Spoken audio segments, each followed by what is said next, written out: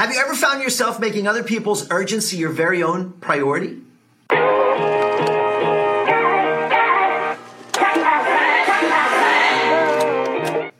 Let me ask you a question. When you think about life's priorities, your own life's priorities, and you picture them on a pyramid. So I want you to envision a pyramid for just a moment. A pyramid with a circle at the top. The circle represents the apex, what is most important in your life, your top priority, what you think about the most, what consumes your thoughts the most, what you focus on the most, your top priority, basically what you worship. And then if you picture underneath the circle on that pyramid rungs like on a ladder going from most important priority to least important priority, what does your pyramid of priorities look like? Depending on what that looks like is what your life looks like. So, in other words, if your pyramid of priorities is out of whack, most certainly your life is out of whack. And you're probably suffering from feelings of fatigue and anxiety, lack of purpose, lack of passion, lack of significance.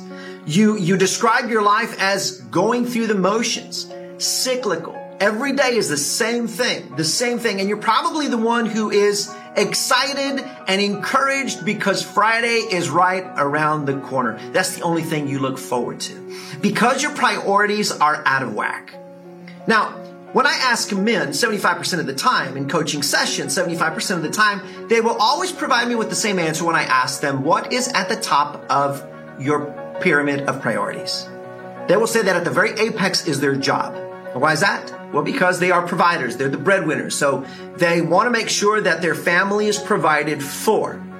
When I ask women, what is at the apex of your pyramid of priorities? They 75% of the time, 80%, they will answer the same. They will say, what do you think?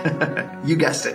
My family, my kids. That's what's most important. And so as they describe their pyramid of priorities, I can see it translated into their own life, and they are running the rat race. They are tired. They are frustrated. They don't have a vision for the future. They don't know what is to come in a year, 3 years, or 5 years from now. They don't have a passion. So, is there a right and is there a wrong? Absolutely. Absolutely. 75 to 80% of the times, it is wrong. Now, can you correct it? Absolutely. And this is what I'm here for right now. I want to share with you what your pyramid should look like. So once again, back up a little bit. Picture that pyramid, a circle at the top, the apex. Remember what I said. Whatever's at the top is what you focus on the most, what concerns you the most, what you think about the most, what you worship. You worship. Do you hear what I just said? What you worship means whatever is at the top is your God. And so as a believer, and you know, if you know me already, you know that I'm a believer. I'm a born-again believer in Christ. I don't make any apologies for that. And I will tell you that my priorities are centered this way. At the very top of the apex is God.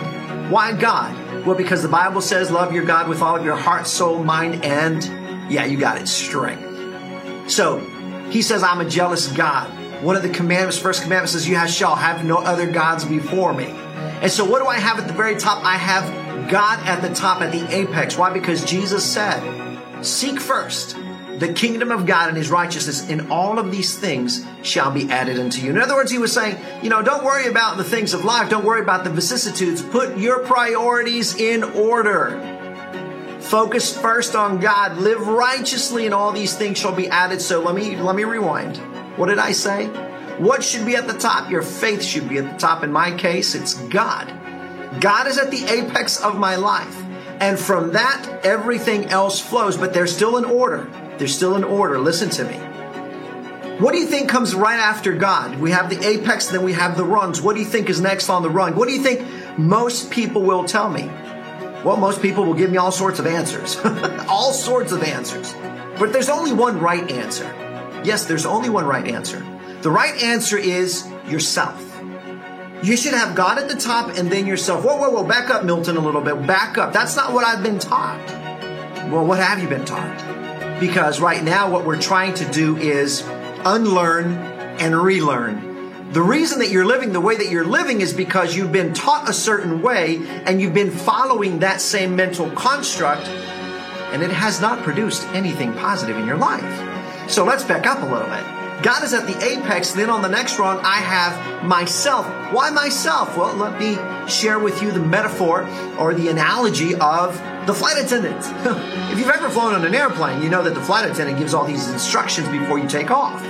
And one very important instruction is she shares with each and every one of you, of course, if you're not wearing your headphones and listening to music while she's talking, she will say that in the event of a loss of pressure in the cabin, the oxygen mask will fall from the top deck. She then gives a very important instruction.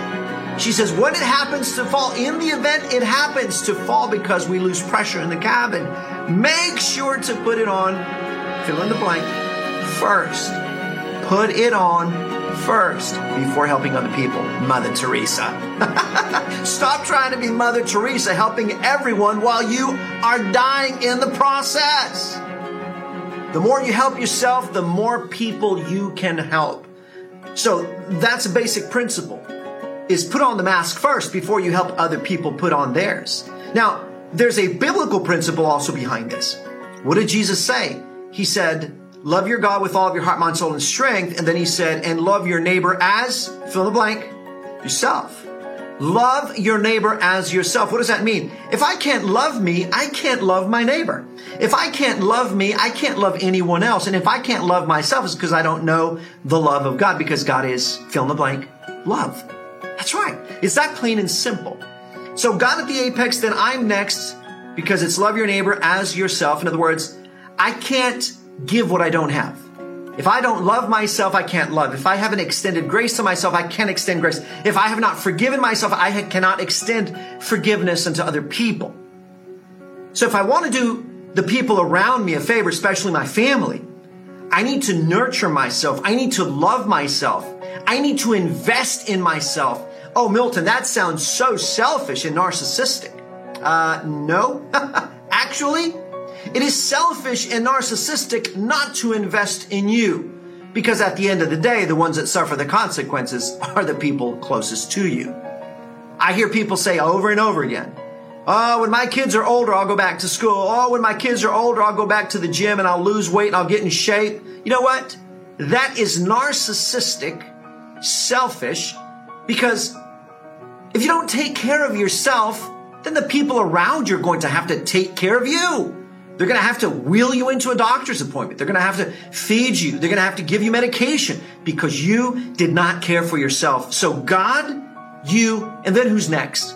Well, if you're married, I would highly recommend that it be your spouse. And why is that, Milton? Why the spouse and not the children? Well, because the children are going to grow up, go to school, fall in love, get married, and start their own family.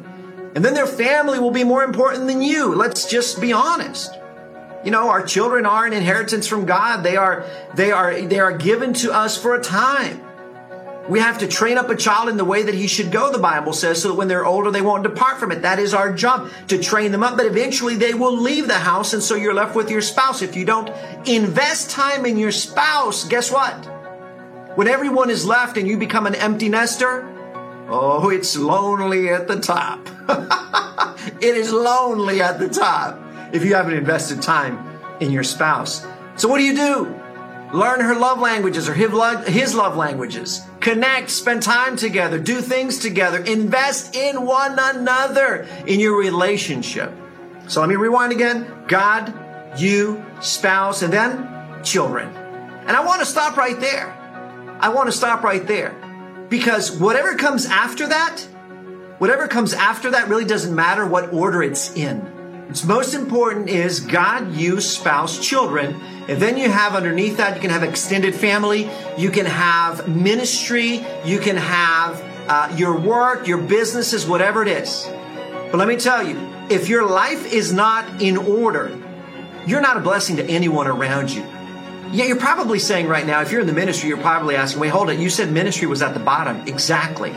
Your greatest ministry, your number one ministry, if you are a minister, your number one ministry is your household, your family. If you're a leader in a company, if you're a leader in the community, your number one leadership role is in your family. You know, the Bible even says, what does it profit a man to win the world and to lose himself? So my friend, start putting your priorities in order, and you will see how your life starts to change its direction.